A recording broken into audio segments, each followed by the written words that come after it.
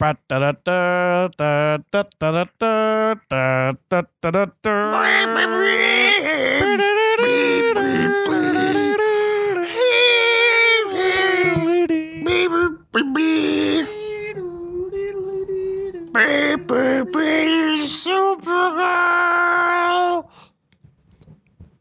Uh-huh.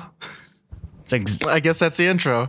Hello and welcome to the I'm going to take that again because that fucking blew the shit out of my mic. You should keep Hello and welcome. Okay, I probably will. Hello and hello and hello. I'm destroying my microphone. Hello and welcome to the catastrophe section. My name is Aaron, and with me, as always, is Cameron. Today, once more, we have a special guest. Reveal yourself. Wata. That's the sound of a curtain, I guess. I don't know. Look. I'm Kara, also known as Linda, also known as Supergirl. Ooh. But goes by in Start a movie stuff as Superman's cousin. Hugh-Man. Fiddlin. I'm Superman's cousin. I mean, you can be both. My name is Hugh-Man, and I am here to engage in Earth culture. Yeah. Why? Tasty Earth culture. Is that like the Twilight Zone episode where the recipe is eating human beings? Wait, what? You know that episode of the Twilight Zone where the friendly aliens come to Earth and they want the cookbook, and it turns out that their plan is to like eat humans? No, I haven't watched enough Twilight Zone. I need to, because that show is crazy. I think most of it is on Netflix. Let's see, Twilight Zone. It might be. I should watch it because I know it's just cool. It's the recipe for man. That sounds awesome. Yeah, they're like these friendly. It's called To Serve Man. So they say that they're here to serve man, and they're like these. They've got like giant souffle heads, and they have like this giant book, and it says that they're there to assist. And they're like and then it turns out that it's a cookbook, so they're there to actually eat humanity, not. So sweet. They're there to serve humanity, so they're like serving dinner. It's kind of like a Hannibal Lecter pun. Yeah, no, I got it. Love to have you for dinner, Aaron. Will you join us? We'd love to have you for dinner. Oi, oi, oi. Okay, so, before we get into this week's offering of Supergirl, we should all talk about, Aaron, what's your opinion of the Superman franchise, the comic books, if you have any familiarity with them, or Supergirl in general? I don't give a flying fuck about any of the Superman, Supergirl, any of it, because it's just it bores me, and because there is one weakness, and it's always like, haha, but I have kryptonite. Like, the answer is always kryptonite, and if they don't have kryptonite, well, shit, I lost. Like, I don't know. There's I can understand. I mean, later in the books or later in the comics, it was like, well, now he has to fight like these super cosmic forces that are insane, like the world destroying, universe destroying stuff. And if it was more like, if it mixed like Superman with like Cthulhu mythos, crazy like old gods, like something that is like incomprehensible, then I'd be like, fuck yeah, that'd be awesome. But instead, it's like, oh no, Lex Luthor's got a big robot. But and a little part of it's made out of kryptonite. Oh shit, he beat the kryptonite. All right, he wins. Like, so you don't give a flying fuck. What about an ice breathing laser beam shooting fuck? Nope. Don't give a laser beam shooting fuck. Don't give a crawling fuck. Don't give a swimming fuck. Don't give any sort of transportation based fuck. I don't give a transportation based fuck. No general transit related fucks given. Nope, none. Zero. Not even if you gave me a bus pass or a Metro card. Yep. A metaphorical bus pass. Fiddlin, what's your familiarity with Superman and or Girl and or the franchise? Super being. Super people. Super thing. Well, Superman's my cousin, so I know him pretty well, not that closely because, doesn't live on Krypton. But I prefer Batman. Fair point. Technically, Superman didn't really live on Krypton for all that long. He was only 6 months old when he was shot into outer space. Yeah, outer space, and then Krypton was destroyed. Yeah, because Krypton is destroyed, there is no planet with which to live on called Krypton. You know? Do you know nothing of the mythos? You sound like a I'm a mixture stereotypical Noid. of Tigger and another character. But I'm in love with Batman, so I could, I don't. Yeah, I'm with you on the not caring about Superman. Yeah, he's pretty poop. He's I don't know if he's pretty poop. He's like normal looking. He's poop. like ugly poop. I Okay, wouldn't say fair. Ugly either. I've never seen a pretty poop. Fair looking, normal, non-doctor concerning poop. There you go. Non-doctor concerning. So you mean a Yeah, regular? It doesn't. one. It doesn't concern your Right. doctor that you pooped that Yeah. way. Exactly. Like no one's. Yeah, no, concerned I with gotcha. Superman. Yeah. Yeah. Exactly. Yeah, that makes sense. Okay, well, Aaron, did you see Batman v Superman: Dawn of Justice? I don't care. Okay. No. That's a no. Well, Fiddlin, what was your stance on Batman v Superman: Dawn of Justice? Well, we know Cameron hated it. Strongly disliked it. I didn't hate it. I'm sure he Hate. used the word hate at least once when he described how he felt about the movie. I hate parts of it. I don't blame him. Particularly why Wonder Woman is in the movie if they're just going to have her park cars get on airplanes and wear really tight dresses and then Does she fly? Does she use her invisible jet, no, but she does use her lasso. which somehow doesn't make her invisible? Look, that thing makes no sense. No, they kind of avoided that one. Okay, good. But there is a part where she and Batman are trying to steal a photograph of her from the from World War One. Wait, what? A photograph? Yeah, because it's a long story. What did they black? Haha! You're older than you look. Yeah. I got you. I don't know. It would like blow her secret identity or something. It's a long, convoluted Hack Snyderverse thing. Yeah, he's not good. I just want him to not direct it anymore because there are good things about it. It's just that he does not know how to tell a story. What is it? David S. Goyer, right? Yeah, David Goyer. I really don't like him. He's so bad. What was that other movie we watched where I was like, wow, this is just a bucket of assholes? Like, What? A that's bucket? how I described the film. I'm going to look up his filmography because it's important. I'm going to look at it too. Let's see. David Goyer. Oh, Aaron, he's from Michigan too. Oh, fucking. Oh, man. Pride. I'm prideful of that. Oh, Wait, boy. So does that make Michigan the bucket that contains these said assholes? Yeah. Okay. Oh, Blade Trinity. Oh, he made Batman Begins, though. No, he co-wrote the story for it with Christopher and Jonathan Oh, he didn't Nolan. even write the fucking. Okay, whatever. Yeah, never mind. He also co-wrote. He wrote Blade. Oh, he wrote Dark City. He wrote the Dark Knight. He co-wrote the. Maybe Dark he's Knight. not that bad. He wrote Jumper. Hey, Jumper was fun. I was into Jumper a little bit. I kind of wish that they had just He did left it with Man of Steel. Really. he did Ghost Rider: Spirit of Vengeance. Yes, he did. Certainly Oh, do boy. that. Oh, he created Flash Forward. He's not okay, he's not that bad. I thought he did something else that was just trash. Trash. Trash. I mean, let's not convolute this shit. He's done a lot of just middling, trashy, garbagey, filth monkey crap. Like, it's very just kind of ooze. Like he's very ooze. I'm oozing everywhere. Can I have Oh, he directed Blade Trinity. Yes, he did. Sweet. Also starring Deadpool star Ryan Reynolds. Ryan Reynolds. Now that we have a biography on this person. Yes. So, Aaron, what were your overall thoughts to begin with on 1984's superb film Supergirl?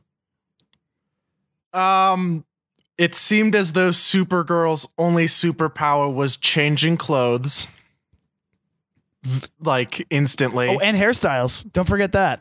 And hairstyles, yeah, and color. Which one? Like that's all she did was just like fuck with people and change clothes. It seemed. I think you're forgetting about the part where she saved the lover boy. From a bulldozer, no less. Okay, that reminded me. That was like my favorite scene, just because it reminded me of Maximum Overdrive, Yes. a movie which I adore.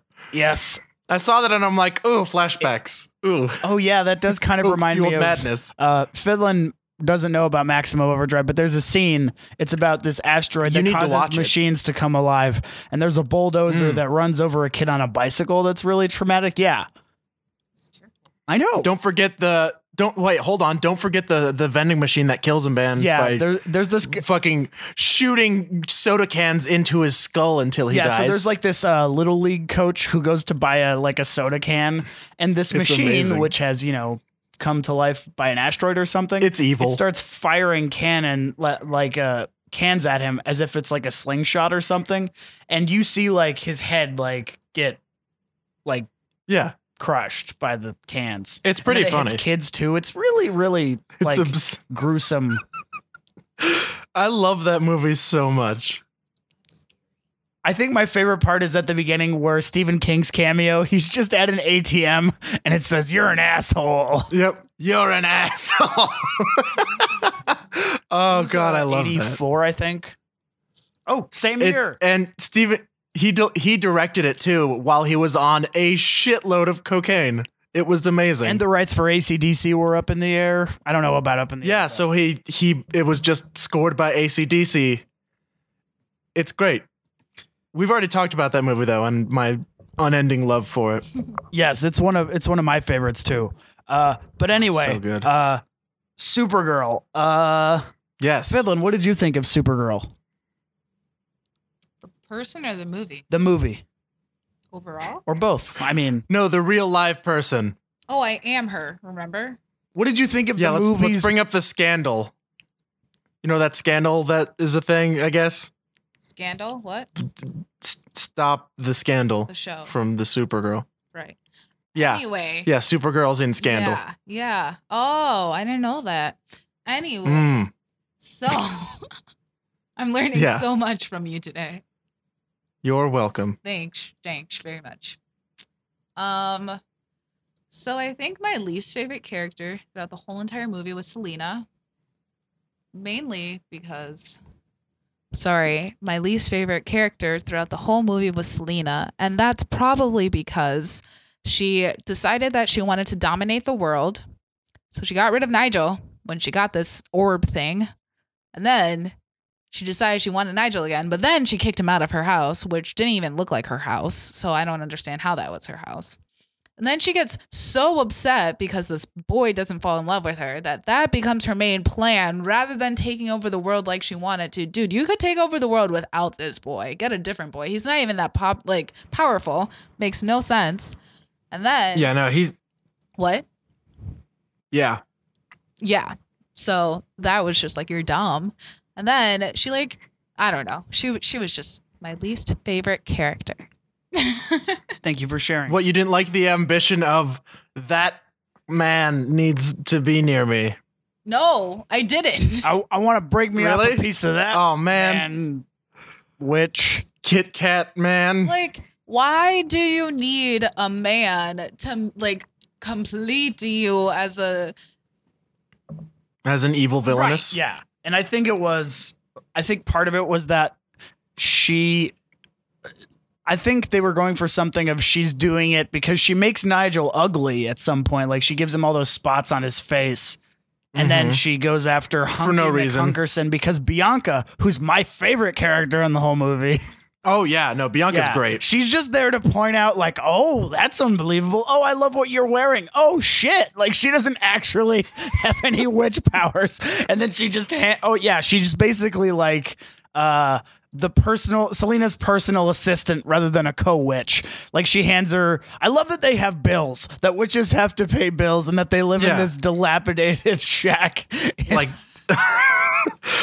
because all bad guys have to live in shitty rundown amusement parks that are closed. That's just what you have to do. And the whole setup for the movie is like it started from like a bad improv set or something. Like, where are you? Argo City, in a place between dimensions. All right. Yep. Sweet. Even Man of Steel had a better opening when Krypton. Oh my God. I mean, Man of Steel wasn't great, but it at least was, this is Krypton. It's going to get destroyed. Things happened. Like, it wasn't great, but it had stakes and you understood what was happening. It just took too long to blow up the planet. And one thing that I don't understand. Okay, so Zoltar, played by Peter O'Toole, he's like the... Yeah. Oh, I'm above the council. I'm too cool for school and whatnot. So I made all of these shitty statues. Aren't I the best? So without the thing of the council, he takes the Omega Hedron, which is like this intergalactic power source, kind of like the Tesseract from the Avengers. Mm-hmm. And he's like, ooh, I borrowed it. And then, you know. He got the MacGuffin. Yes, he got the MacGuffin. And Kara is all, oh, that looks cool. Also, I wrote something about like they don't know what a tree is. Because they've never been to Earth. Oh, yes. But somehow he has. Oh, yes, he's saying, I'm going to borrow the Omega Hedron, and then I'm going to leave. Zip, zap, and I'm gone. Yep. Zip, zap, and I'm gone. So, has he been to Earth before? Okay, yeah, that's the thing that they don't establish is that they... Okay, but I haven't seen, like, Richard Donner's Superman movies or number 3 or 4. I bet his parties are great. Richard Donner's. Yeah, the Donner parties. Got it. Funny. Good reference. I get it. History. Funny. Joke. Happen. You should summarize every... I will. So, to give a little bit more overview, the plot synopsis from IMDb reads, after losing a powerful orb, Superman's cousin, comes to Earth to retrieve it and instead finds herself up against a wicked witch. Yep. So, I don't understand what Argo City is because Krypton was destroyed when Superman was born. Mm-hmm. Because Zoltar made Argo City, but did that exist before the destruction of Krypton? Why aren't they all going to Earth if Superman is making Kryptonians accepted there? And the most confusing thing to me is that Zoltar says the Omega Hedron is one of our 2 power sources. What's the other one? They one? never say that it's more powerful. We don't know what the other one is, and then they feel the need to, because they're like, oh, you know, in a notes meeting, one of the studio execs probably said, yeah, I don't feel the stakes. So they feel the need to have someone say, if we don't get it back in 7 days, we'll starve and die. Yeah. If this doesn't happen... It's also pretty great because it's almost like the writers forgot that Zoltar first told Kara that he was planning on going to Earth. And then within 5-10 minutes, the mom's like, oh, where are you going? He's like, I don't know, Venus. Venus, he know where he's going? Serena. He changes it all the time. He's I'll just go here. He's going to visit the world famous tennis players, Venus or Serena Williams. Uh-huh. I get it. Oh, well, here, let me throw you the tennis ball. Bloop. I get the joke now. Okay, she caught it. Yep. Mm-hmm. Yeah, and then something about Kara grabbing the Omega Hedron and it rips a hole in the plastic sheeting.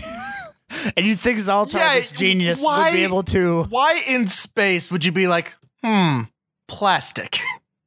Great fucking plan.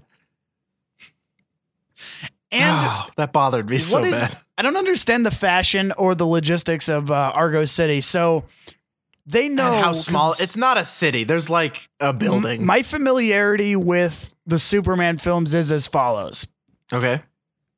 Superman 2, at the end of it, he hears that Krypton is still there in the sky, Right. but he finds that it's actually destroyed. So there is a chance that Kal-El, Superman, could have gone and found Argo City and the other Kryptonians there. Or this is a place that he didn't know exist. Somehow, inexplicably, they know that he exists on this place called Earth, enough for Zoltar to want to go there by stealing / borrowing the Omega Hedron. Right. Is that about it? Pretty much. Because she says that that's where her cousin is, so she knows enough about Kal-El that A, he's alive, B, he's on Earth, and C, he's a hero. Yeah. And that it's possible to get there, but they don't mention how they could get there, because the way that she gets there is like through some Deus Ex Machina Howard the Ducks like stuff Yeah. of vortex manipulation and 6-dimensional geometry. Pretty much. The how she got there makes it's it's like just going through like, I made a painting, this is space. Like, I love the effects in this movie. They're so trash. But also But like, they're also 80s. yeah, it's 80s and it makes sense. Some of them are actually like, you know what, that looks all right. But like The flying stuff I got to give points to for something in the 80s. it's not like garbage. the painted stuff is actually pretty good. Yeah, I actually like matte paintings in movies. I have a little soft spot for it. But what I was saying was she immediately, like, as soon as she gets like the wand, the weird dildo looking thing that makes stuff, that thing's totally a dildo. But anyway, it's like, Oh yeah, the orange. yeah, the orange, yeah. Stalactite. The creator thing that he's like sculpting things out of. I don't know what the fuck it is, but she just goes over and fucks off in the corner like, I'm a child. And then she just like, she makes like a bug and that's what punctures through it. And then the orb goes out the hole. And then what doesn't make sense mostly, first of all, in this is, what's the guy's name? Which one? Zoltar? Yeah, Zoltan or Zoltar, whatever his name is. He's like, oh no, it's lost in I'm going to have to go to the furthest reaches of inner space to go get it.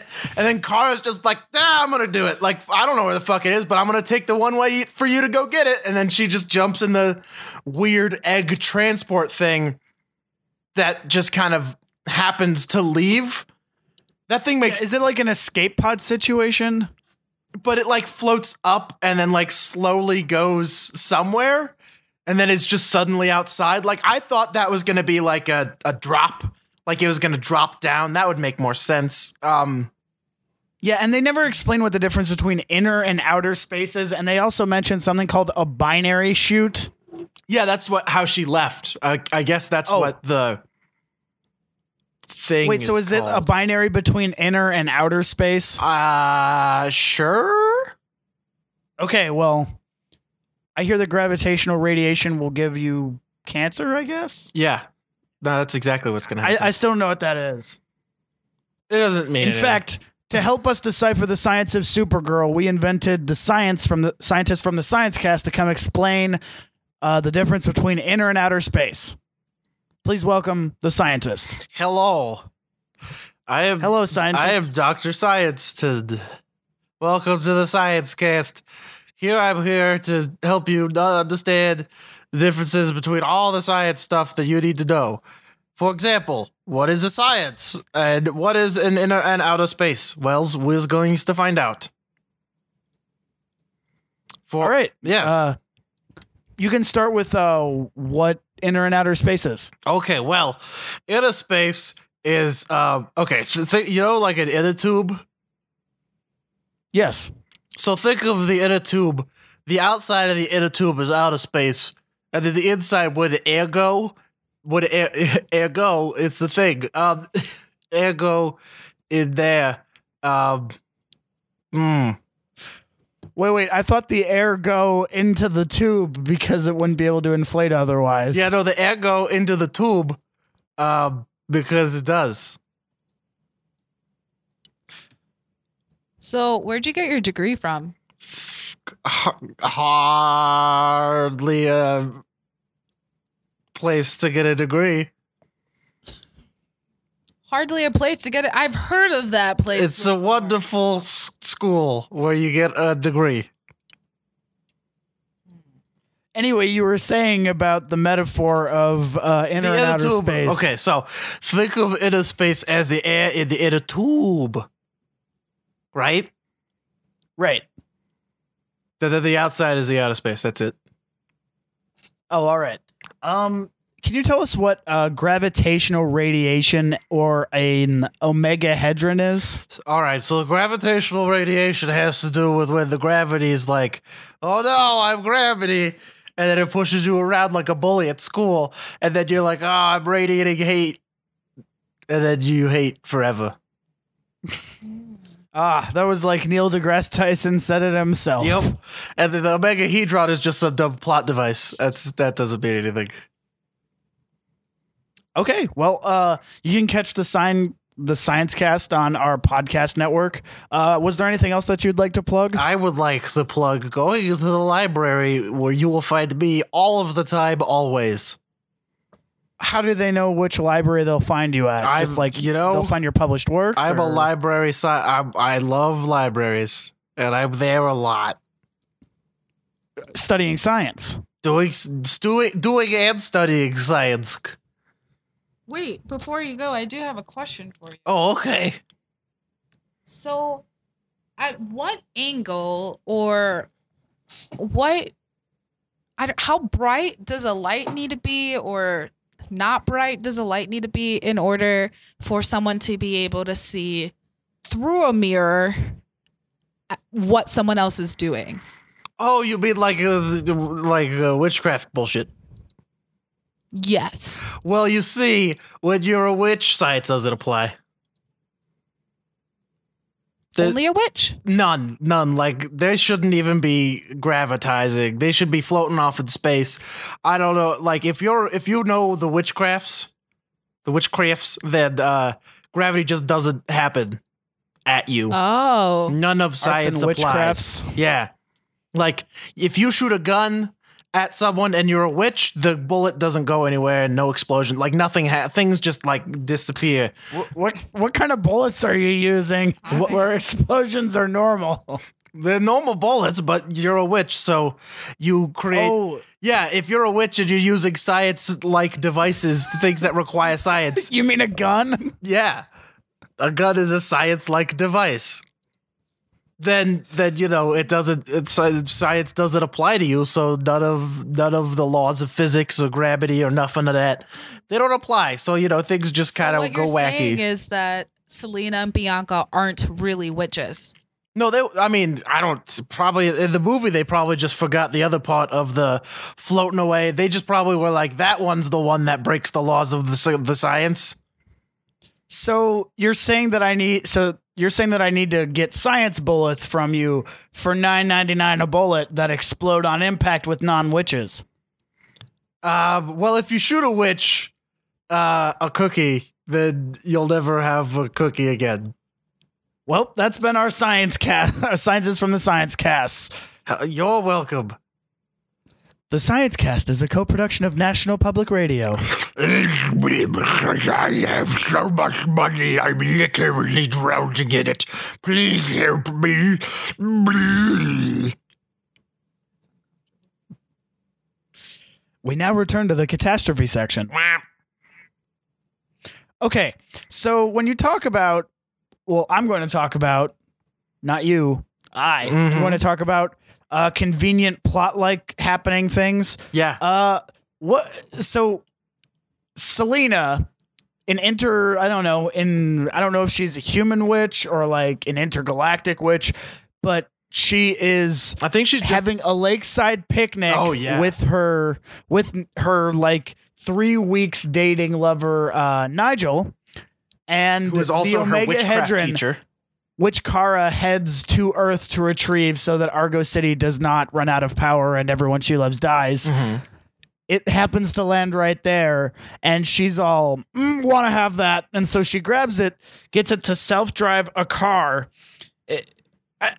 I guess I just don't understand, like, how convenient it is that an intergalactic witch who knows how to harness the power of the Omegahedron happens to be having lunch right next to the spot where a giant power source that she would long I think to you're have forgetting the lands most right next to important- her. You're thinking of you're forgetting the most important part of that scene is that they're on Tiger Pelt. Yes, I do remember that. Yeah, and that just, that's why. A thing that's not addressed or Yeah, no, it's not addressed, but also or- it's just there. or dressed to kill. Yep. Mm-hmm. A view to address to a kill. Yep. Mm. Mm-hmm. Were you just picturing that? Yeah. It didn't make any sense. Okay.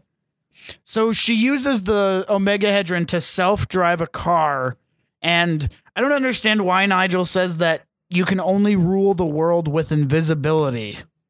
Yeah, that doesn't make any sense. Because At she all. doesn't have that power, even with the Omegahedron. And so apparently the only link that we have to her past is Nigel apparently discovered her. I don't know if he discovered Bianca too, but he says, if it weren't for me, you'd still be reading tea leaves at Lake Tahoe. Yep, at Lake Tahoe. So do they just really like lakes and eating by them? Is that how they met in the first place? I think that doesn't make any. It makes no. They just know each other and are like, we're witching craft now. Yep. There's no explanation for why anybody knows each other. Also, let's point out that literally everybody knows everyone in this fucking movie. Like, Yeah, it's like an 80s teen comedy where it's like the Brady Bunch where everybody knows each other, and it's like a wacky sitcom where, oh no, Jimmy Olsen happens to get trapped in a cage. He's here. Also, guess what? And like what was it?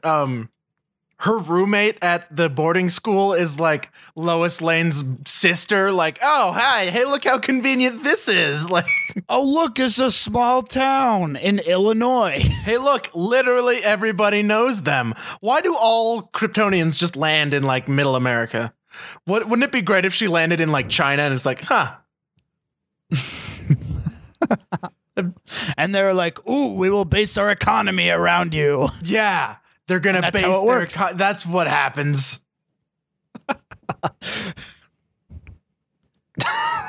Isn't that how they got so rich? Yeah. So Richard Yes. Dreyfuss. Mm-hmm. So, Selena breaks up with Nigel, Mhm. and she gets a ride home. And Bianca, her roommate / co-witch, says, Slash- "Oh, we're late on all the payments. Although, why would you be living in an abandoned fairground if you're going to pay bills?" Well, it's not even just an abandoned fairground. It's like just the the haunted castle ride, which I love because randomly the train from said haunted castle just comes around like, doot, I'm here, which is pretty great. In fact, we have a live recording.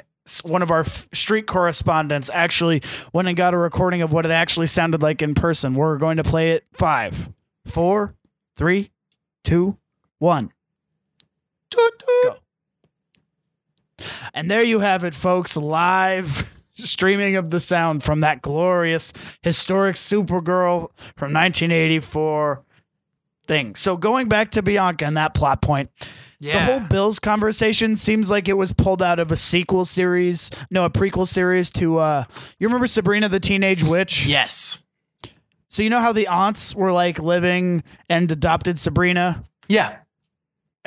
Seems like a conversation that they would have like, oh, darling, we got to pay that electricity bill. Isn't it ironic that we have the same problems as everybody else when we've got magic to do stuff? Even Sure as though other we have person.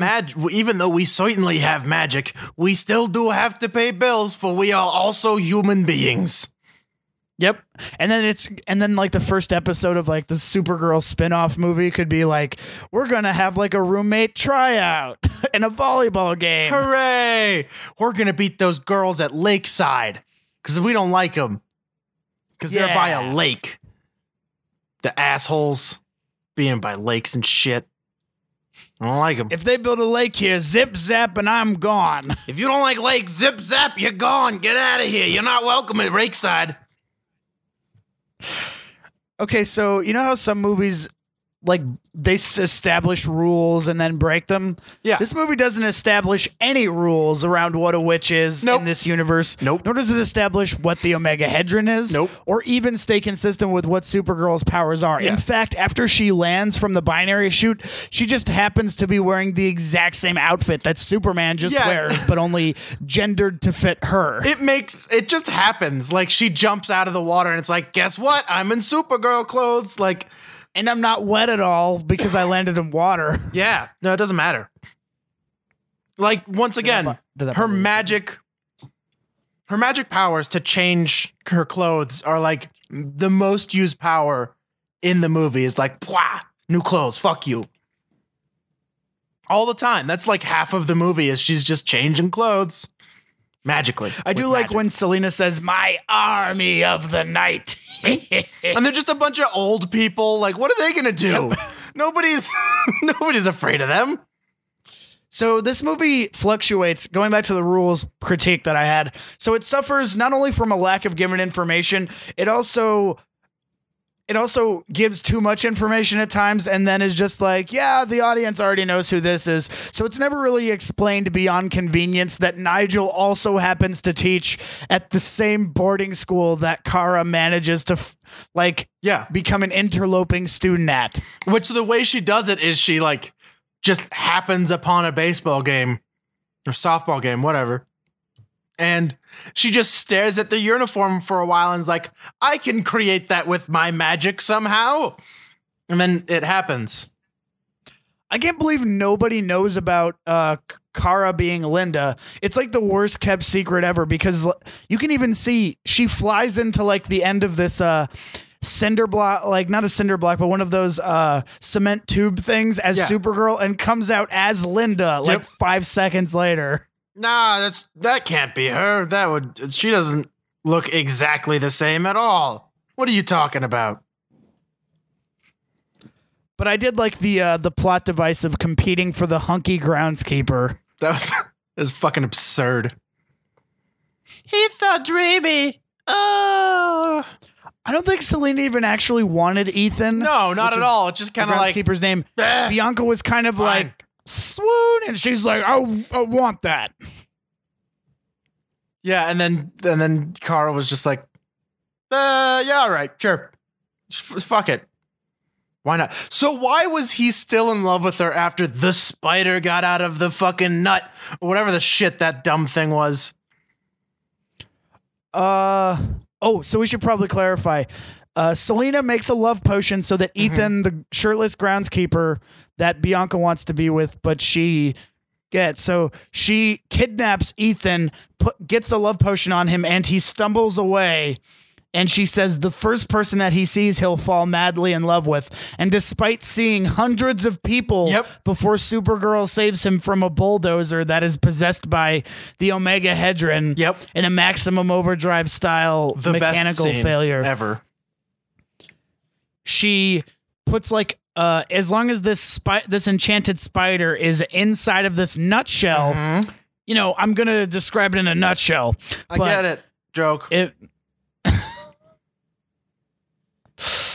If it crawls out, then he won't love her anymore. So by it breaking and the spider coming out, it means that he loves her without having to be influenced by the power of the enchanted potion. Right, but why?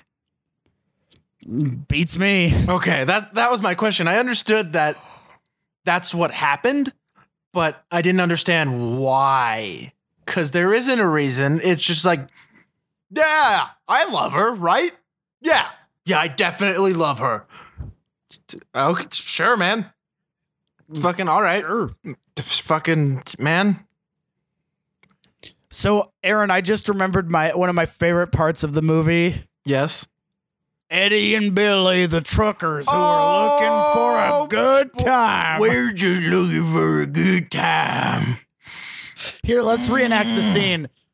They're like, Hey, we're looking for a good time. You're purty. And she's just like she just lands in a random city, and then just random truck and they first off, truckers don't like go in pairs. Like they're just in their own truck. Like there's not two guys in the same truck unless one of them's like new and is like, I haven't done one by myself yet. Or you know what I mean? Like I haven't been on or a the road hitchhiker. Yeah. Yeah, it wouldn't be two truckers in the same truck. That makes no sense. That kind of defeats the point of truckers. Like, anyway, Aaron, this was a backdoor pilot for Eddie and Billy to get their own series. Yeah, that's it. Backdoor pilot.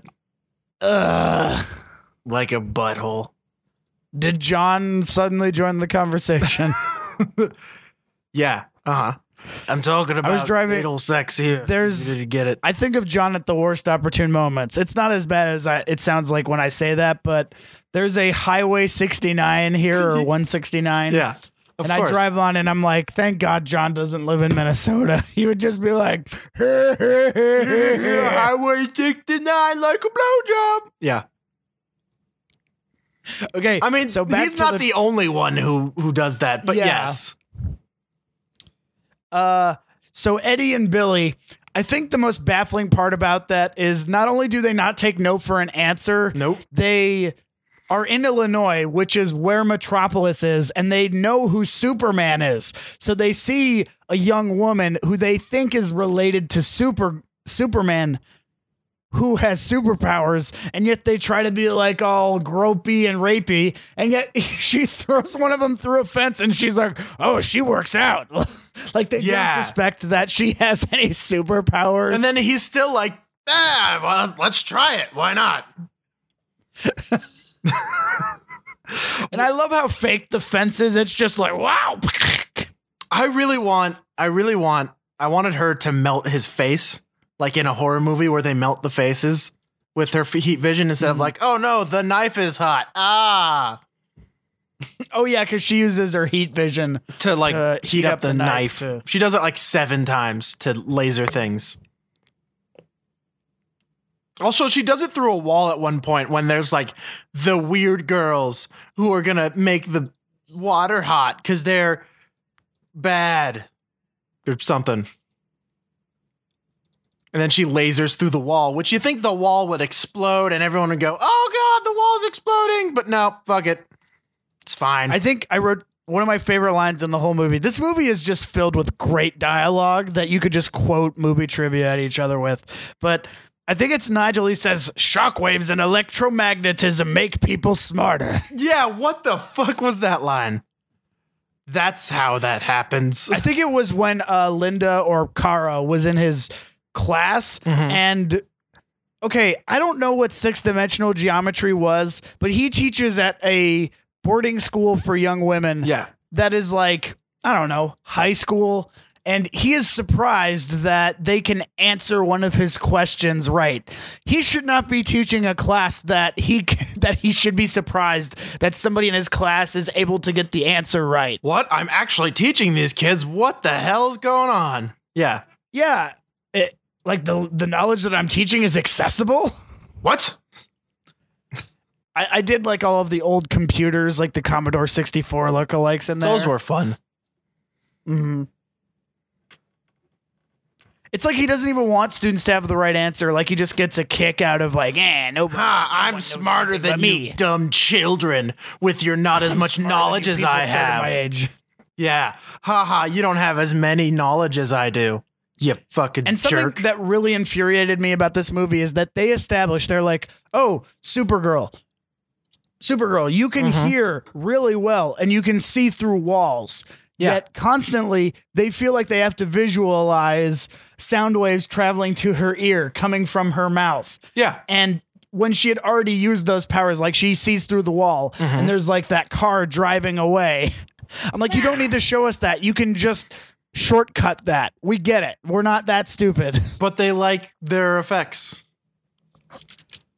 I guess. I mean, they need to use that, but at the same time, like if you've already established it, it's like, so Marvel's Daredevil, which I'm currently watching season 2, they're like, He has hearing and stuff. He listens to people's heartbeats. That's how he knows where to punch and stuff. He can map places because of sound. All right, we get it. It doesn't start off every episode by saying, here's what Daredevil can do. He can do this, and he punches this way, and It's he like a listens for the 20-minute heartbeat. theme song.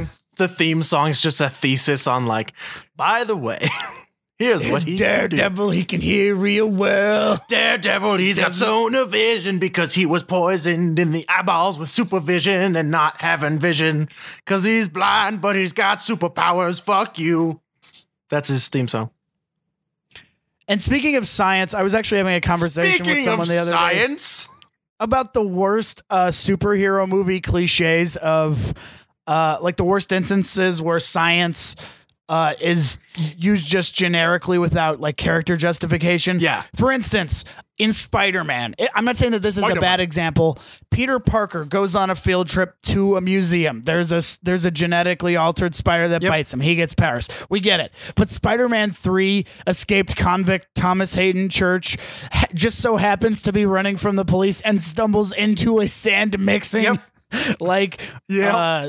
kinesis project, and they're like, it's just a bird in there, whatever. That's a bird, it's fine. Yeah. Or like the Amazing Spider-Man 2, Electro, played by Jamie Foxx, just like falls into a thing of electric eels. Wait, what? Really? That's how? Okay, now maybe I need to watch this movie. That sounds great. In the new Fantastic Four, they go to a new dimension and everybody just gets fucked up. And then they flash forward a year, and then everybody knows how to use their powers suddenly. Oh, good. Yeah, movie's great. It has just as much like ridiculous dialogue as this is, but is less 80s and a little less garbagey. I just love when science is just like, yeah, science can fix that. You know this one thing that's really cool. It's called science. You stupid. And one thing I do appreciate about this movie, as bad as like enjoyably bad as it is, I do like that Supergirl is at least fighting somebody that doesn't have the same powers as she does. Yeah. I do appreciate that because like with Marvel, it's like every movie, like Iron Man fights another Iron Man, Hulk fights another Hulk. Yep. Thor fights another god. Yeah. Great. Superman Captain fights America another Superman. fights another super soldier. Yeah, like he fights another Kryptonian. Oh boy. Yep. Batman fights another Batman. In fact, speaking of Batman, let's check in with our Caped Crusader in our regular installment of Batman, the podcastinated series. The podcastinated series. Yes. Take it away, Batman. Hello, I'm Batman, and I'm here to defeat evil. Welcome to Ricky's Tacos. What can I get you? Justice tortillas. Batman. That'll be $2.99. Wait, are you the real Batman? I sure am. Can't you tell by my menacing speech and talk about justice all the time? Annoyingly, a large amount of times I talk about justice. Isn't it just annoying? We get it. Somebody killed your parents. Here, it'll be $5.99. Don't talk about my parents. They're dead. I get it. We know that. Hey, did you know my parents are super dead? Yes. Well, do you want your change? No, you can keep it. He doesn't care about his change, almost like he has a large amount of money, like a billionaire or something. I mean, give me that change. I need the... I'm not rich. I'm a Batman. Batman has no need for the money. Throwing away change like that, huh? Must be some kind of a playboy. No. Give me the money. I need the change. I forgot. I need to make a phone call on a payphone. Oh, all right. Well, here you go. Oh, thank you.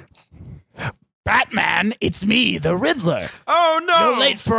You're late for our weekly game of chess and riddles. Oh, I'm so sorry. I had to get a Justice tortilla. You know how many I like those.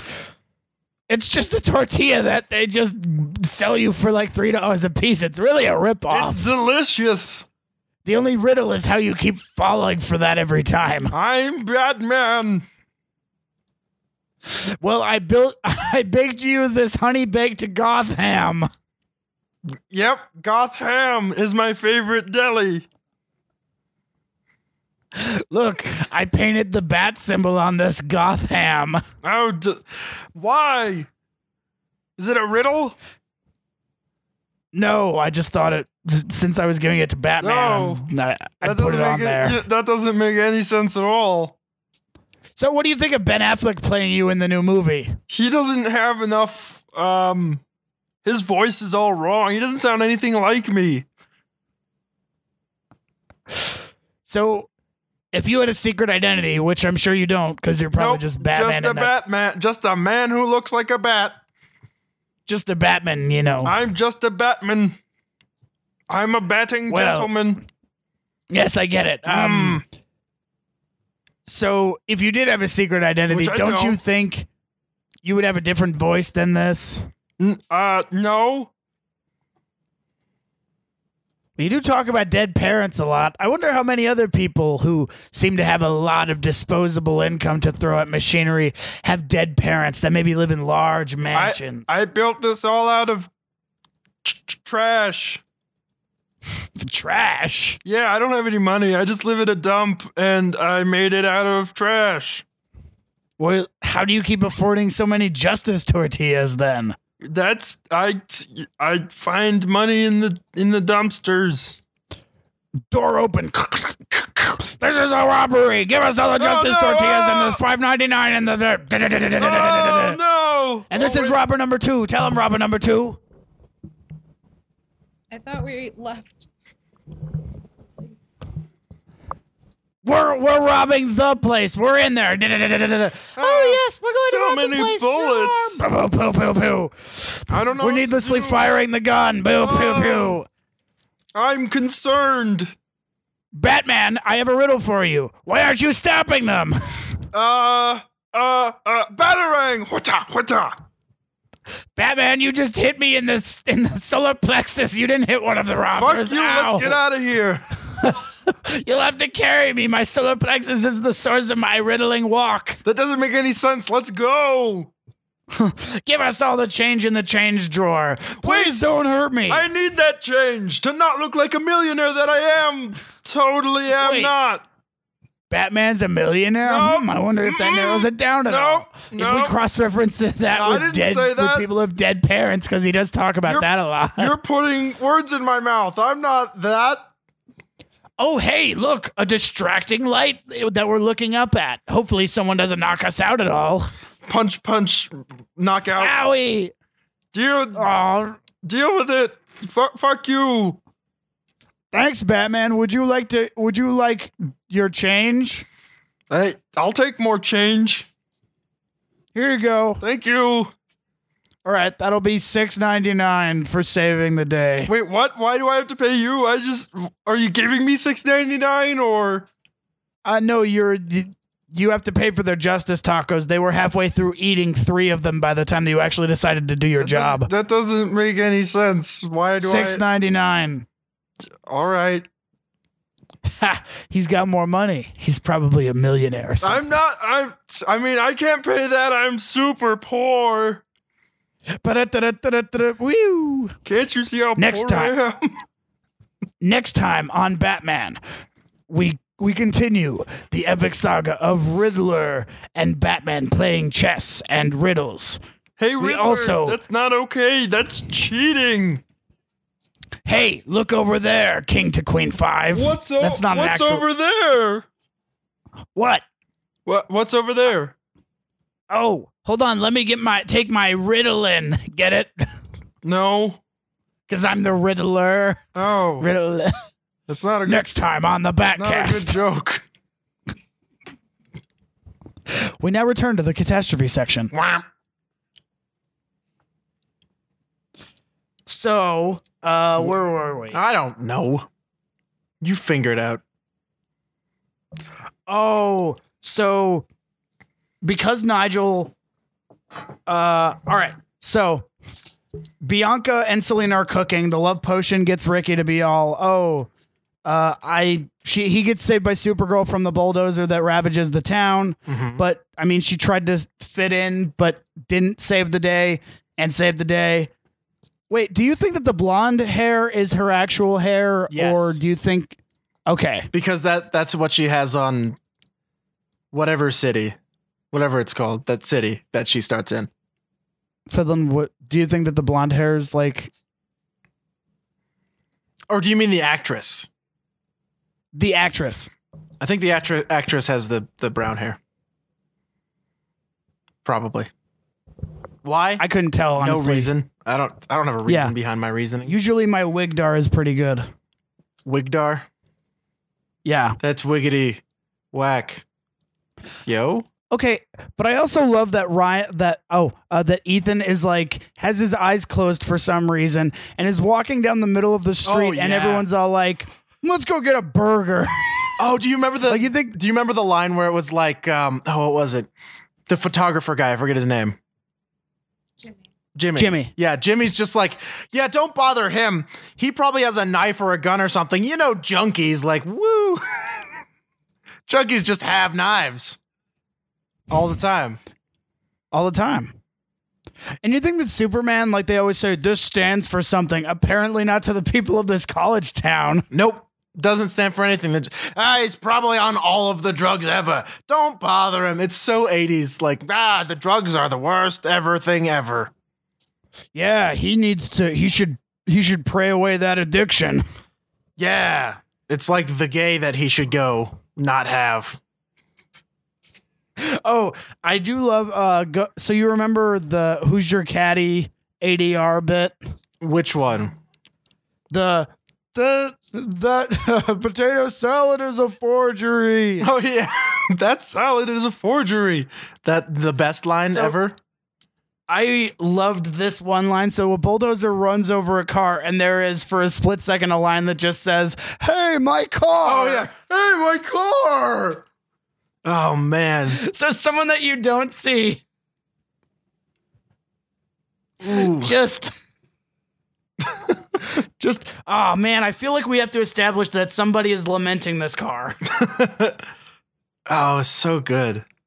It looks like the blonde hair is young Helen Slater's natural hair. Oh, okay. Hair color. So it's was it more brunette, would you say, Fiddlin? Okay. Brown. So and when you see it, the bulldozer actually shields Ethan from the traffic. Yeah. And yet he's flailing around like, "Oh no, help me. I've been shielded from traffic by this bulldozer." Yeah. Oh man. And then there's like a shout out to Popeye's chicken. Oh yeah, because that's where they're at eating chicken. Yeah, their chicken is so good that it, defies wanting to be a hero. It's delicious. And then Supergirl flies through the water tower of that town, and it pours water onto the fire of the restaurant that the bulldozer was taking down, and that's the end of the bulldozer. Yes. And Nigel also goes back to try to win Selena back. And so there's like a 3-day weekend, and they feel the need to say this information at least 4 times. It's a 3-day weekend. It's a 3-day weekend. Jimmy Olsen is coming down. What was it? Wow. When he's in the weird, like, gray-green, like, leather suit, and he's it's a 3-day weekend, and I intend to let my hair down. Like, fucking. I wrote it down. Right. He says, "This is a leisure suit. I've got 3 days off at Midvale, and I plan to let my hair down." I plan to let my hair down. There's nothing you silly ninnies can do about it. Pretty great. One of my other favorite things is that, so because they operate their magic from afar, Bianca and Selena, they like have this projected image of what's happening with the bulldozer, and Bianca's like so baffled and surprised by everything, kind of like the audience is, presumably supposed to be, and she's like, "Oh, what's happening?" Dude, Bianca was like, fun. "What was that? It was magic, damn it!" Of course it's magic. She knows she's a witch. How would she not be like, "Oh, that's clearly magic"? Jesus fucking Christ. So the town has to pay probably tens of thousands of dollars to fix the Supergirl shaped hole in their water tower. when they could have just used like, I don't know, a fire engine's worth to take out that fire. Because why didn't you just use her cold breath? Like flood the. You know that thing that's not fire? It's called cold breath that she has and can use all the time. They already wasted their VFX budget on all of the visualizations of good hearing and solid sound. There's no way that costed more than blowing a fucking hobo. I don't remember that being a plot point. Really? Maybe I watched the wrong movie. Oh. Yep. Oh, all right. Well, we'll just kind of gloss over that. You sure? I feel like it's important. Okay, we can talk about that in the important part later. In the important part. Yes. The important part of the show. Yes. Absolutely, you got it. All right, so that's a new segment, is the important part? Yes. All right, cool. Absolutely. It sounds like the best. Let's do it. Cool, unlike you. I'm the best at certain things. Like not being cool. Exactly. You know your skill set or lack of skill set. My masterful rum-tummery. I don't know what words are coming out of my face.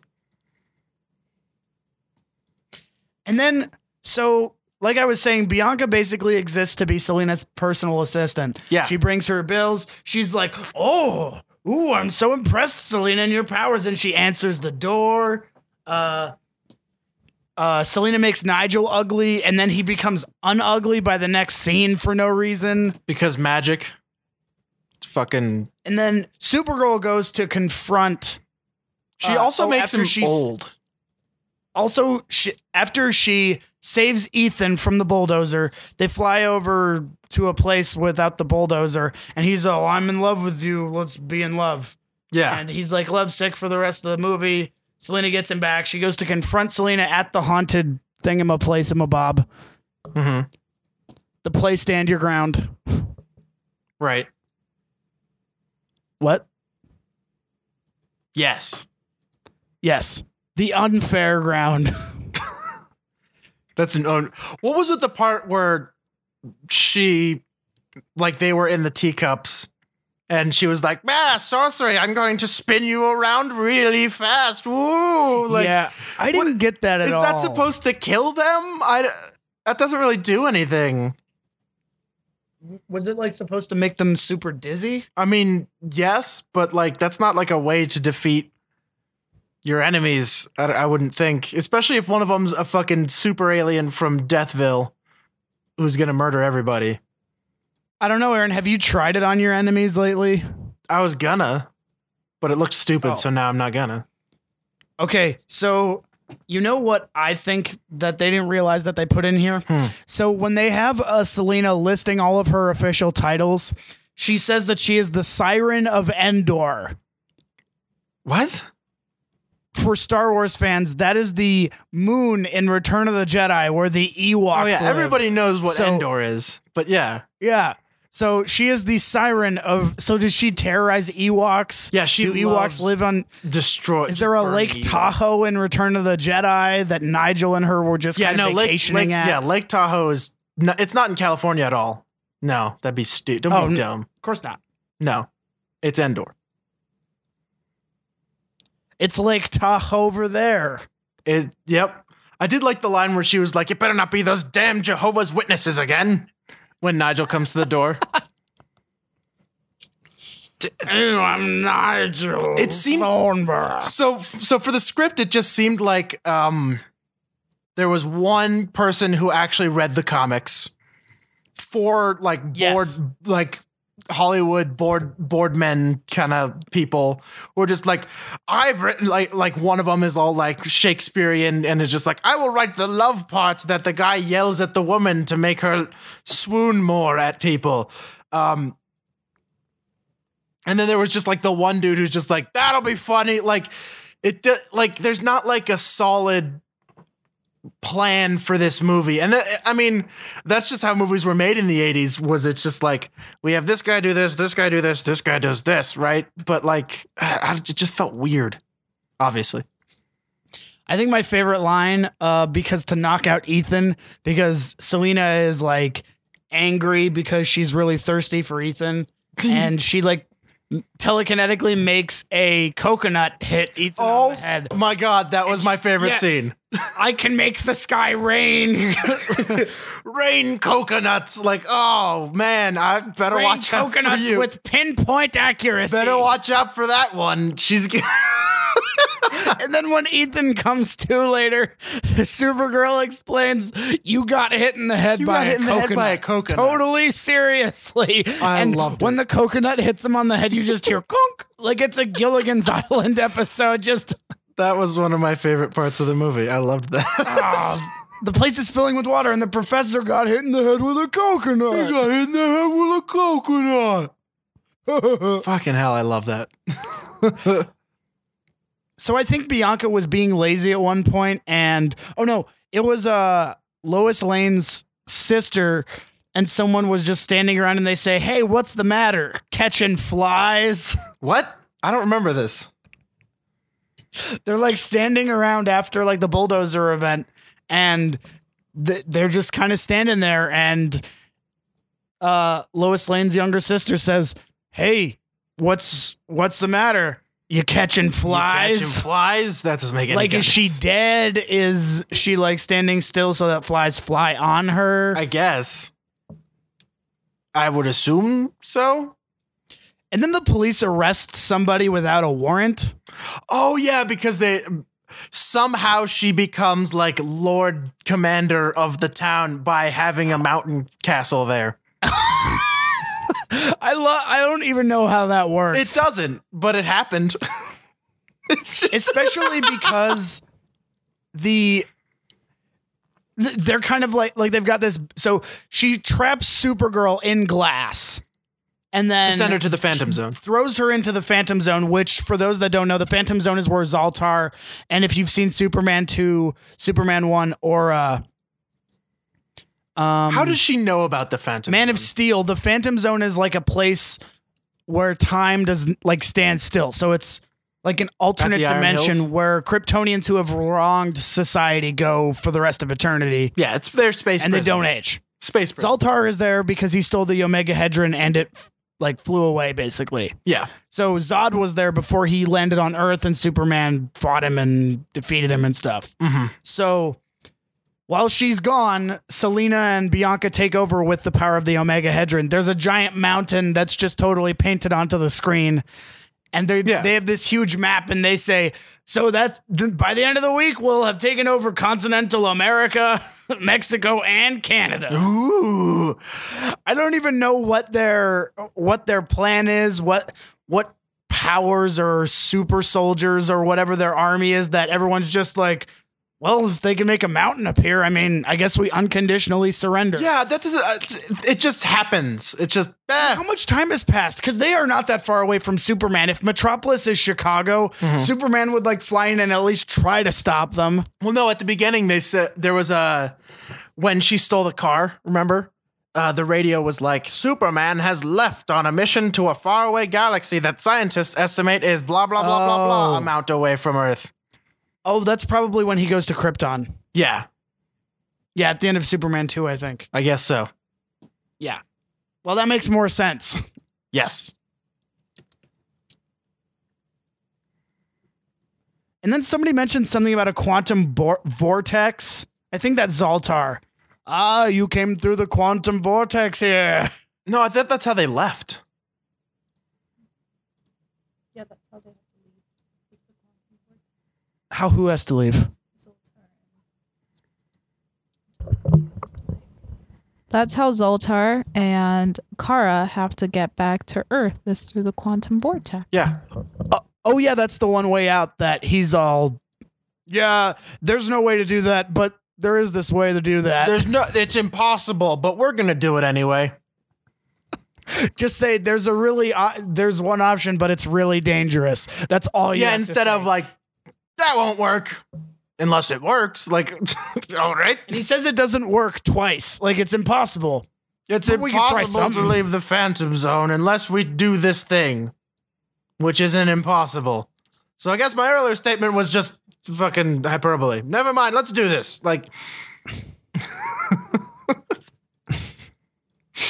So they travel through the thing, like this big, like Selena's like realizes that Kara and Zoltar are like trying to get back to Earth through the quantum vortex, and she summons this storm. Zoltar like flies away like Goofy. Yahoo! And don't forget the fireballs, because she's like, what? How does she see into the Phantom Zone? With the Omega Hedron? With the mirror thing? Yeah, the mirror thing that she and Bianca have there allows she threw her into the Phantom Zone, which she didn't know about. She's just like, this is a thing I can do, and then it happens. They don't explain it, but I think since the Omega Hedron is a Kryptonian artifact or something, it has access to the power of I guess sending people to the Phantom Zone. But the fact that we have to like extrapolate that based on the logic of the comics means that they didn't show their work. No, of course not. Like any other part of this movie. And Ethan becomes a prince, just because he's attractive. They're like, you're Prince Ethan now. So he moved up from a shirtless 80s hunk to prince of the known world. Yeah. In a matter of hours. Why not? Okay, I want to talk about the power of shadow. The invisible creature that attacks the girls' dorms earlier in the movie. Yep. And then somehow comes back and just kind of gets huge, thwapped out of existence. Oh my God. I love in the final scene when he's like twisting her, and they just took like the footage of her and like stretched the footage. It looked like ass. Can you explain a little bit more about how that happens, Aaron? What, looking like ass? No, the stretching the film part. They're just VFX. Like she's getting like, she's supposed to be like being almost torn apart by this power of darkness or whatever the fuck it is, right? Yeah. So they just like took the footage and like stretched it, like cut it and stretched it to like make it look like she's elongating like a fucking cartoon to be crushed by it. Yeah, and why is the monster invisible? Yeah. Is the shadow of darkness the same thing that takes over the bulldozer? She does. Sure. Why not? I have no fucking clue. Oh, okay. You know what the power of shadow actually reminded me of? The Nothing? What's the Nothing? From Neverending Story. No, it reminded me of like the Dark Overlords from Howard the Duck. Oh yeah, when you actually see Dark it. Yeah. Overlords, and they're just like these crustacean things. I love them, yes. Oh no!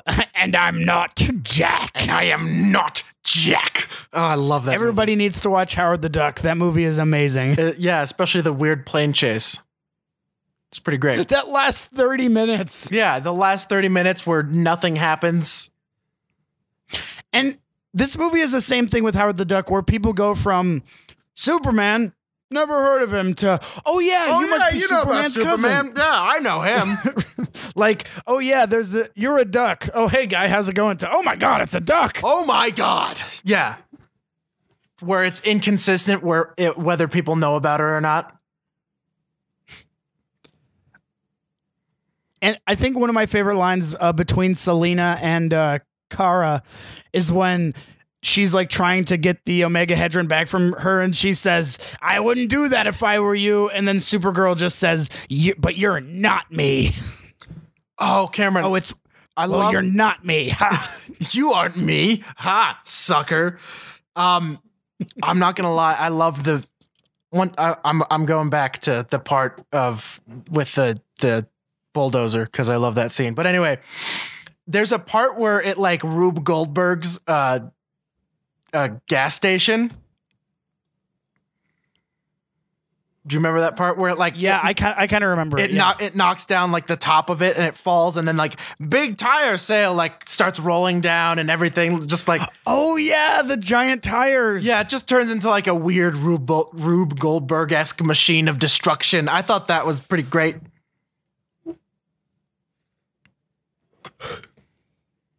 Yeah, that whole bulldozer sequence lasts for like 20 minutes almost. It's my favorite. I'd say that and the...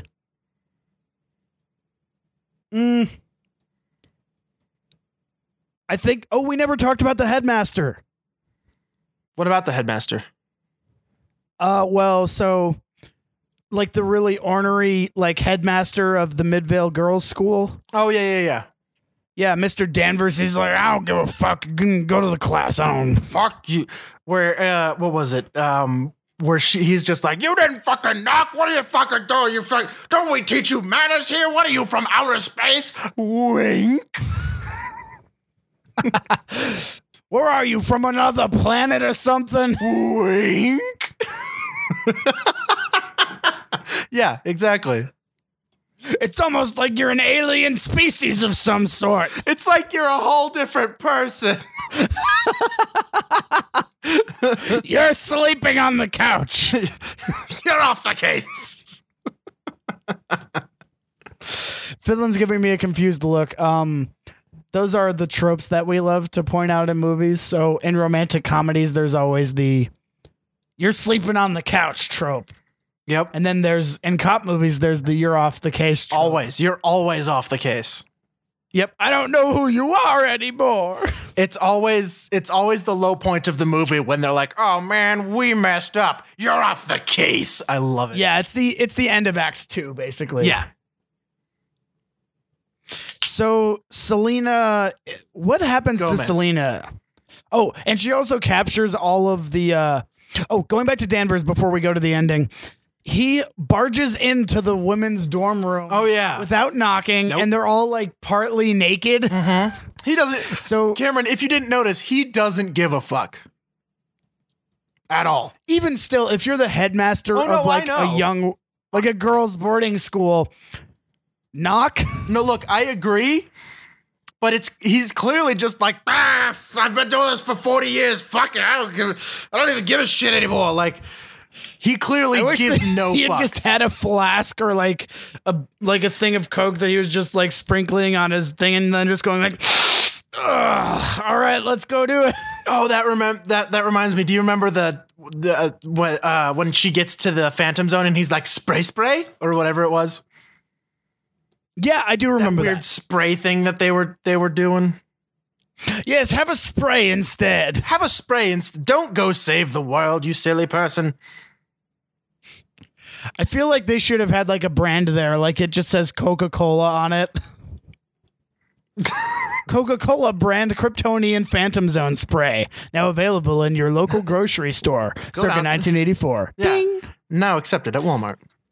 It would have been in there if it had been an Adam Sandler movie. Of course, and it would be facing the camera along with like Domino's is so good. Or yeah, my character works at a Dick's Sporting Goods store. A Cox Sporting Goods? Yes, Aaron. Cox, come on down to Cox Sporting Goods. Phallus Sporting Goods. Male genitalia sporting goods.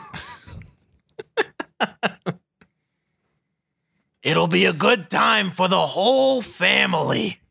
Oh boy. And how can we find out about great deals at Male Genitalia Sporting Goods Store? If you go to malegenitalia.com, you can find all of the good things that go on down at the local Mamma Jammas that go happen there. You can also Google us you can also Google Male Genitalia and find us that way. You'll not be missed. You'll love it. It'll be the best time you'll ever be having. It's the best time you'll ever be having here at Male Genitalia Sporting Goods. We've got rackets, paddle rackets. Just surfboards. Duct taped together racket paddles. Surfboards. Balls Juice of boxes. all sizes. Stuffed pandas. We've got pants. Short pants. Shorter pants. Long pants. Long pants. Short shorts. long shorts, middle shorts, and Eugene short. Oh man, And high-waisted capris. come on down and visit us off of Highway 67. Male genitalia sporting goods for all your sporting goods needs and pants. If you stop in this Saturday, you'll get a free extra medium 7-Up. Don't you love extra medium size? It's our famous extra medium size. Come and get the extra medium at the extra medium male genitalia sporting goods store. It's next to our extra average section, where average players have a place to buy their things. Did I mention we have stuffed pandas?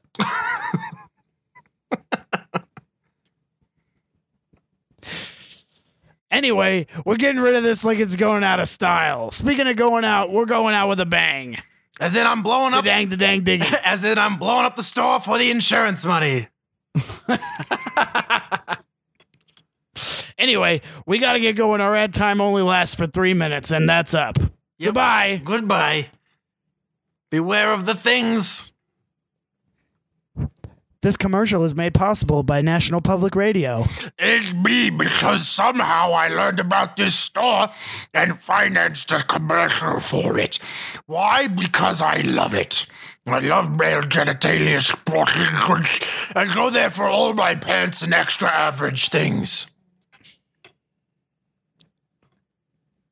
We now return to the catastrophe section. Okay, let's bring it in. How many poops? How is so what happens to Selena and Bianca? I don't remember exactly because she dangles all of the minor characters to motivate Supergirl to save them all, like they're in a Bowser thing in a Mario Party game. She's just like, hey, they're up there. Ice, breathe ice. They're fine now. Like it was immediate. I don't think anything happened to him. Well, and then like she thwarts their hostile takeover of North America, and then without explaining any of the falling action of how society got to where it was in a totalitarian way, or explaining how it's going to go back to the way that it was before, because presumably society has changed because time in the Phantom Zone is not the same as it is on Earth. Yeah, but it doesn't denote passage of time at all. She just takes the omegahedron and flies away, and the mountain just disappears. It's just gone. I mean, the stakes of this movie are not very clear, and if and when they are, they're as fleeting as that mountain was. Yep.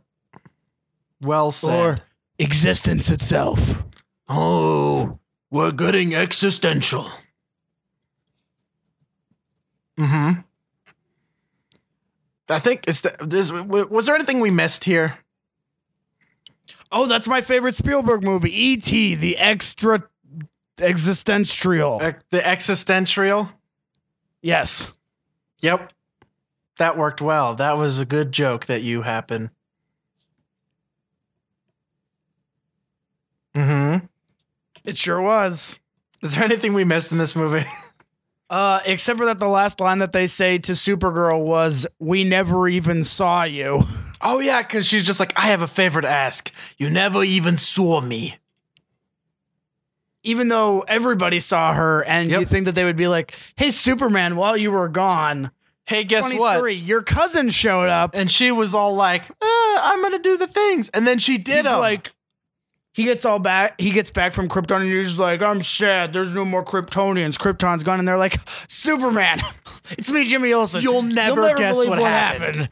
I was on this 3-day weekend, and I was like in this small town, bro. And I wanted to let my hair down. Lois Lane's sister. Yeah. And I wanted to let my hair down. I was wearing a leisure suit.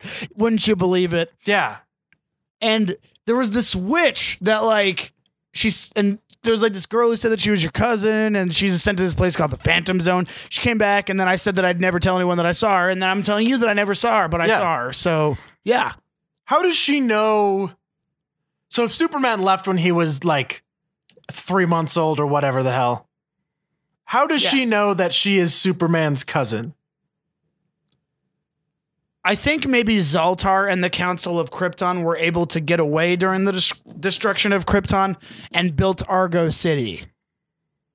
So they know that Jor-El, Kal-El's father, sent Kal-El away to Earth, is all I can think of. Sure. I like that this movie, the conceit of this movie is not only are these aliens real, but witchcraft is super real. And if you get Kryptonian shit in with, like, it's like, because the ball, the orb is, it's a power, basically it's a power generator. How does that help her do magic? And they never show her, like, they only mention that she read tea leaves at Lake Tahoe. They never said, oh yeah, you had all of those magic powers. Remember when you turned that frog into a prince? Yeah. Or, other things. Do you remember when you magicked that magic? And also, remember the other conceit of the magic in this movie is that, if you have a cookbook, you got this. It's easy. You're done. Got a cookbook, you're a sorcerer. Speaking of cookbooks, we're here to talk about Jerry the Burger Shack's Uncle Jerry and his new cookbook called Jerry's Guide to Cooking What Have-Its That You Wants to Eat. And in our studio today is Uncle Jerry. Hello, I'm Uncle Jerry of Uncle Jerry's Burger Shack. So tell us a little bit about your new cookbook. My cookbook is about things what you make with your hands for the eating. All right, well, what is new in this cookbook that was not available to consumers before you started your restaurants and all that stuff, and the wants? I see what you did there, because consumers and their eating. Yes, exactly. I'm glad that you caught on to that joke that I was telling. Would you care to explain it a bit further? For you who did not get it, consumers is normally a thing for describing people what buy things, but consuming is also the act of eating. So it was a double meaning word. And because we're talking about burgers, it is both. Are burgers included in your cookbook? There are about 5,032 different types of burgers in this book. What about other recipes? Okay, well, let's go to the chef editor's specials, because you can be a chef and an editor. You're a chef editor. I am a chef editor. Yes. That sounds like I'm a chef predator. Yes, you are, just like in that movie, Chef Predator. Chef Predator Requiem. Chef Predator Requiem for a Dream. Alien versus Chef Predator Requiem for a Dream. Part 2. Part 2, The Resurgence. The Return Surgeons. That's the movie I wrote with my son. Anyway, we'll get into that when that movie comes out next year. It is currently filming with Cadley Brooper and Smil With and Chon Deedle in the main roles. Chon Deedle and Cadley Brooper. Let me just say real quick before we get to the book, they're doing an incredible job portraying my boygers. Wait, they're training your boygers? Portraying my boygers. Oh, okay. Yeah. So, there's 2 recipes that I want to talk about before we let you go. Sure thing. There is the baked ham, pineapple, and hobo shoe salad. Right. Tell us a bit about this. So, the way it's a delicious recipe. Basically, you take a shitload of lettuce, some ham, some pineapple, and some hobo shoes. You know where to get those. You just pick them up at your local grocery store. Your local grocery store. That's my favorite. By the way, quick plug to Loshal and his grocery store. He has all of the groceries you could ever need. Thanks for looking out, Loshal. You're welcome. Anyway, so you just take those and you wrap them up in a ball of tinfoil. All 3 of them items is however much you want for however big size of salad you're taking into your mouth hole. Or if it's a party, everybody's mouth holes. And you bake that in an oven for a shitload amount of time at a shitload amount of temperature. And you throw it on some fucking lettuce. And what about this secret sauce that the copy of the book that I got mentions? The secret sauce is actually just a byproduct of the hobo shoes. Oh, so is it like a mixture of foot sweat and tears? I don't know. It just happens. So part of the recipe is you don't know what goes into part of the recipe. But it's in there because it's in the hobo shoes. But not all hobo shoes are alike. Think of it like chicken broth. You don't know what that chicken's been having in it. This is what's it's the same principle as these hobo shoes. Yeah. I get you. Good. You better. You best. So that's that recipe. All right. Well, the other recipe is the pelican seagull pigeon fondue casserole in a shoe. Right. I have a lot of shoe-based recipes in this book. Yeah. So fondue in a shoe with a pelican, a seagull, and a pigeon. Yes. Lot of street poultry, as I call it. And cheese. Yep. Cheese and street poultry. My favorites, actually. So tell us a bit about how you this dish's inception. Oh, the inception. Well, you see, I actually I tripped one day on someone's shoe and dropped a load of just melted cheese. I was eating nachos at the time, and you know that shitty nacho cheese. Yeah, I accidentally dropped that into the shoe. And then a bunch of boys went in and like, we want some cheese. And then they ate the shitty cheese. And then I'm like, I got it. You get away from my cheese or I'm going to bake you into it. And ding, fucking light bulb above my head that doesn't involve boigas. And it happened. And that's how I thought of it. Well, with that light bulb, it's sure that you knew what you were talking about. I don't understand the joke.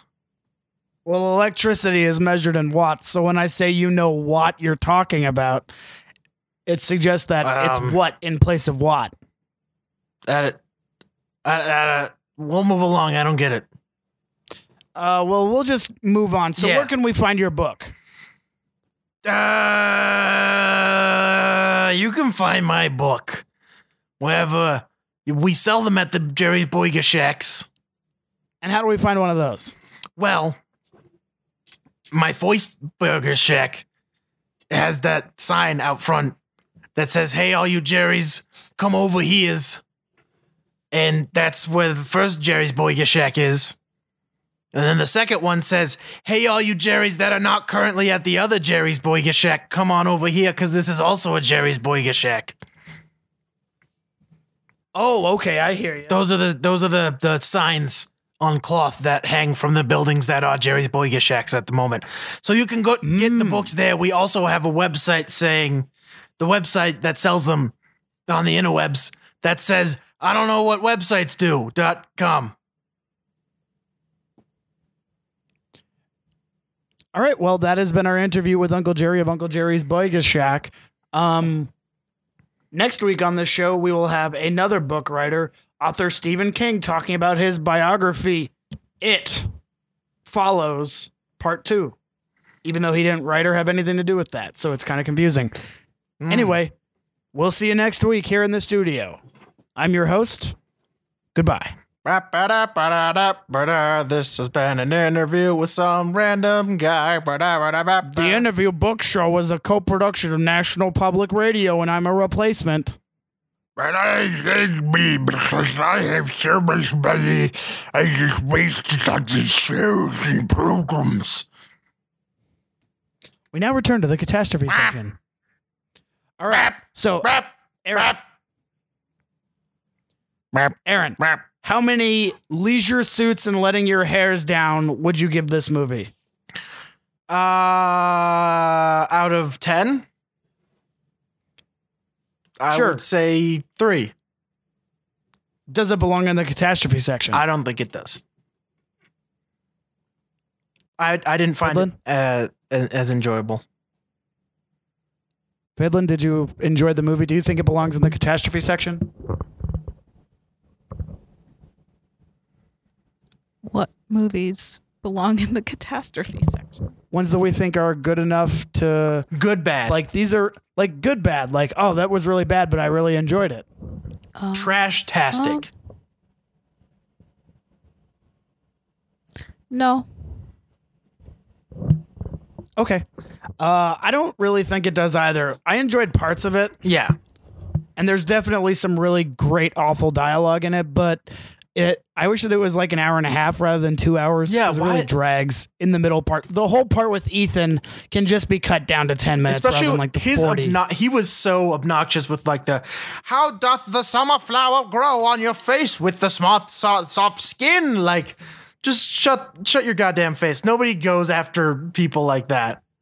Nobody's like, I want to have the relationship with that woman. Quick, let me make up shitty poetry at them. Yeah. Like, nobody actually does that. Oh, your face, what with the pores and the skin dermatology have on? I am enamored with your eyeballs and their position on your face. Also, the symmetricalness of your face is also pleasing to my human eyes, as well as your having ears and the concerningness that is not there because you have them. Because if you did not have them, I would be concerned. That's the kind of poetry that I would say to humans. And how would you do it, Poetry Corner style? Welcome to the Poetry Corner. It's time for some fucking poetry. Welcome to the Poetry Corner. Time to listen to me ramble about poetry and rhyme. Boop. Hello and welcome to the Poetry Corner. Today we are having a special request on how to woo a human being. Whatever gender or whatever bits they've got in their body, on their body, in the middle of their body. Whatever you want, we're talking about how to make them swoon over you with poetry. Oh. Well, I mean, I guess I'm just looking for somebody who feels like they put a lot of thought into it, like maybe they come up to me and they're like, hey, you look nice. Let me got a mop. That's kind of cool. Our guest, Dr. Janitor, is here. Hello, Dr. Janitor. Hello, that's me. I hear you're having relationship issues. Mm-hmm. Please describe me those relationship issues. Well, let's say that I got out some mopping fluid and it wasn't a clean breakup, if you catch my drift. I do. It wasn't sanitary. I missed a spot when I was going over reflecting on this relationship. Do you follow me? I believe so. So you're getting out your emotional mop to clean yourself up off of the floor? Exactly. Okay. Sanitation metaphors. You'd be great in this line of work. Yeah, because obviously you have to know when to speak as such. Anyway. Yes. So I actually burned the copy of my poem on the way here, so I wouldn't mind improvising one. Oh, okay. So this is a poem trying to win back your ex or trying to find a new human being for which to have a relationship with. To win back my ex. Oh, okay. Well, go ahead and read us this poem about how lovely, wonderful they are. Oh, my love, our love was a flop. I just always wanted to prove that I could be at the top of the world that I could stand on, harvesting the crops. But I'm a janitor, so I would need to use a mop. Oh, the hurt that you put in my heart. The way that it hurt like a painful half fart. Oh, I don't ever want to watch Paul Blart. I want you back. I love you. The end. If that doesn't make them have genitals go things, then I don't know what else will. Anyway, do you have a love poem? Because I feel like I just bared my soul to you, and I'm going to tiger my soul. Okay. Instead of bear it. Because all right. Joke.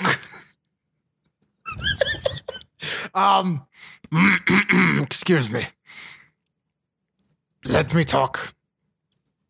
This is a sample poem, by the way. I'm not a romantic type, and nor ever have I been.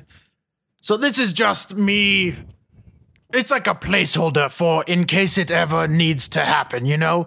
Like, I'll fill in the blanks on the specifics of the person when they exist. You know, okay? Yes. Okay, so this is my love note to blank. Dear blank, your eyes are an unending ocean of insert color here. Your hair is so insert hair length here that I enjoy how it is cut in the ways that it is. Not to mention the wonderful color of possibly brown. Your mouth twinkles in the darkness like a high beams of a motorcycle driving down the Route 66 of my innards, possibly soul, maybe heart, depends on what I feel like writing at this time. Oh, my love, you certainly have captured my insert love metaphor of an organ here. Thank you. That was beautiful. Anyway, that's all the time we have time for. I'm not the host of the show. Nope. But I like to keep things clean. I get it because you're a janitor. And also, don't tell me when my show ends. I know when my show ends. Well, I hope I don't get kicked off. Otherwise, this would be like a agenda tutorial. I did it. Because that's also wordplay.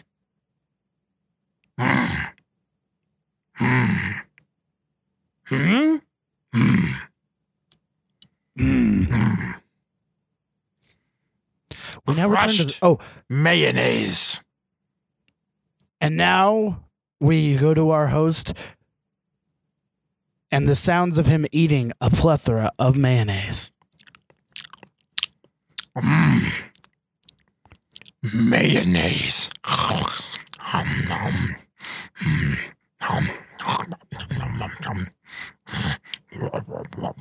I love mayonnaise. Just describe it while you eat it. I hope this isn't annoying literally everybody. The Poetry Corner is a co-production of National Public Radio. That's me because it's my show, goddammit. We now return to the catastrophe section. That's the end. Aaron, this movie was nominated for a certain amount of Razzies. Which ones was it nominated for? Worst screenplay, maybe. Nope. Worst actress. Worst actor, Peter O'Toole, who played Zoltar, and worst actress for Faye Dunaway as Selena. Yeah, there was so much ham. Yeah. I'm glad that Helen Slater didn't get any hate, though, because she was actually one of the better parts of the movie. She wasn't can't really terrible. blame it on her. Yeah. So it's got a 4.3 on IMDb, a 7% on Rotten Tomatoes, 2 Fresh, 25 Rotten. Consensus reads as, the effects are cheesy and Supergirl's wide-eyed, cheery heroine simply isn't interesting to watch for an hour and a half. The one on Amazon that I paid for was 2 hours long. Yeah, no, it was 2 hours. Yeah. So there might be like 2 different versions. I guess. I don't know.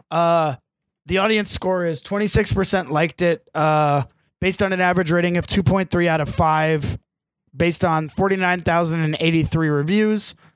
Aaron, this movie cost a certain amount of money to make. how much money did it make? Do you mean or how much did it cost to make? Yeah, how much did it cost? This was before they made money or movies a ridiculous sum. So I'm gonna guess Before they made what? 20 million. It cost more. 40. 35. 35. All right. How much did it make? Oh, probably 60. It made $14,296,400. Sweet. I thought it would actually make money. I mean, it might have made like recouped a lot more of its budget because it was released in the time of VHS and it's had like 30 years to like make the money back. Mm-hmm. But so, interestingly, for those that have seen Electric Boogaloo, the Canon Films documentary, Oh, yeah. the Salkins, who actually owned the rights to the Christopher Reeve Superman movies, the financial failure of this movie actually led to the Salkins family selling the Superman rights to Canon Films in 1986, which led them to making the Quest for Peace with Nuclear Man. Hooray. Yay. And then it reverted to like Warner Brothers and they made Superman Returns and Man of Steel and, Batman v Superman, Dawn of Blandness. Dawn of Blandness. Yes. Yep. But that's about all I got for this. Aaron, anything else you want to comment on the movie before we close out the episode? Just don't watch it. What about you, Fiddlin? No? Okay. So let's close out with what's on our radar this week. Aaron, what is on your radar this week? Well, Haken's releasing their new album Friday, so I'm crazy excited for that. Major Parkinson released a new single, so I'm assuming they're coming out with a new album as well. They haven't actually officially announced an album, but they came out with a single, so that normally comes out with that. Unbreakable Kimmy Schmidt season 2 is awesome. I love that show. I started season 1 a few weeks ago. It's actually pretty good. Yeah, that show's fun. I really like it. Yeah. What do you expect? Tina Fey. It's Tina Fey's show. Yeah. And the actress like it who plays better than Ellie Kemper. She's great. Yeah, she is perfect for that role. Yeah, I think I like her character a lot better than like Liz Lemon on 30 Rock. Yeah. Like I just like her optimism about things. I do like Tina Fey's character in the show actually, where it's her and her husband who are just like the weird they're weird lawyers who do who dress the exact same. It's funny. Oh, I haven't seen that far ahead. Yeah, you'll like it. It's funny. I'm on like episode 7. Okay, yeah. 8. It's coming up. It's funny. Okay. I hear John Hamm's in it. I'm excited to see what he does. I love John Hamm in it. I always forget that he's in it, and I love him. Mm-hmm. Anything else, Aaron? No. Game of Thrones is back, so I watched the premiere for that. It's pretty good. I'm excited to see where this season goes, especially because they finally went past the books, so that's on HBO. Oh, and also the third season of Silicon Valley just started on HBO also.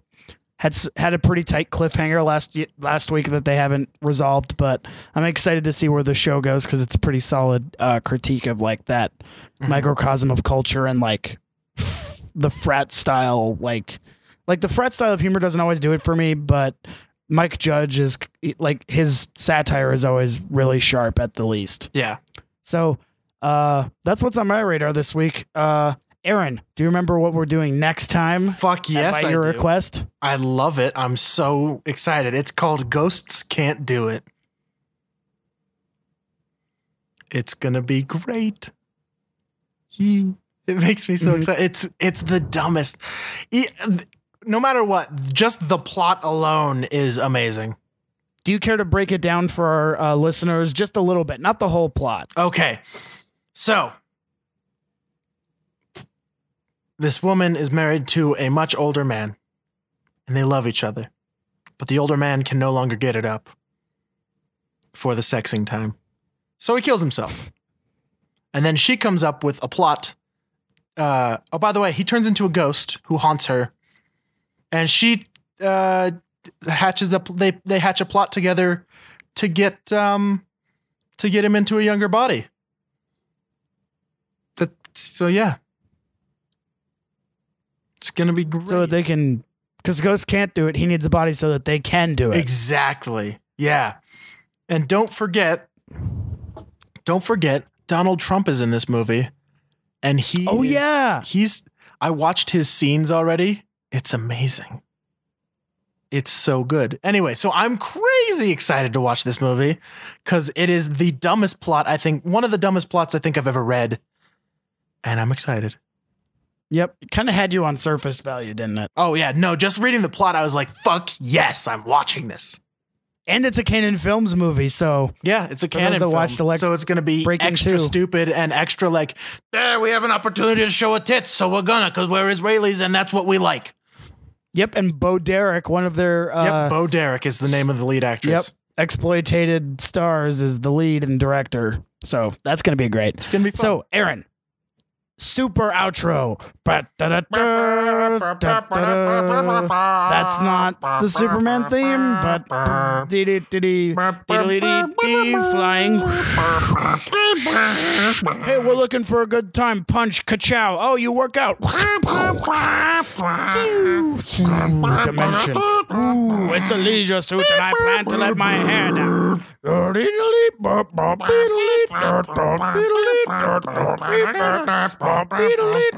Aren't we glad we hired Tuba Force for this? Oh, yeah, we're totally...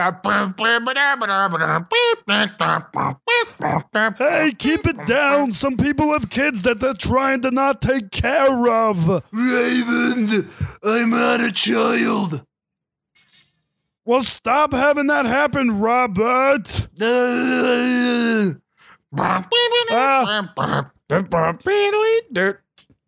Out. Yep.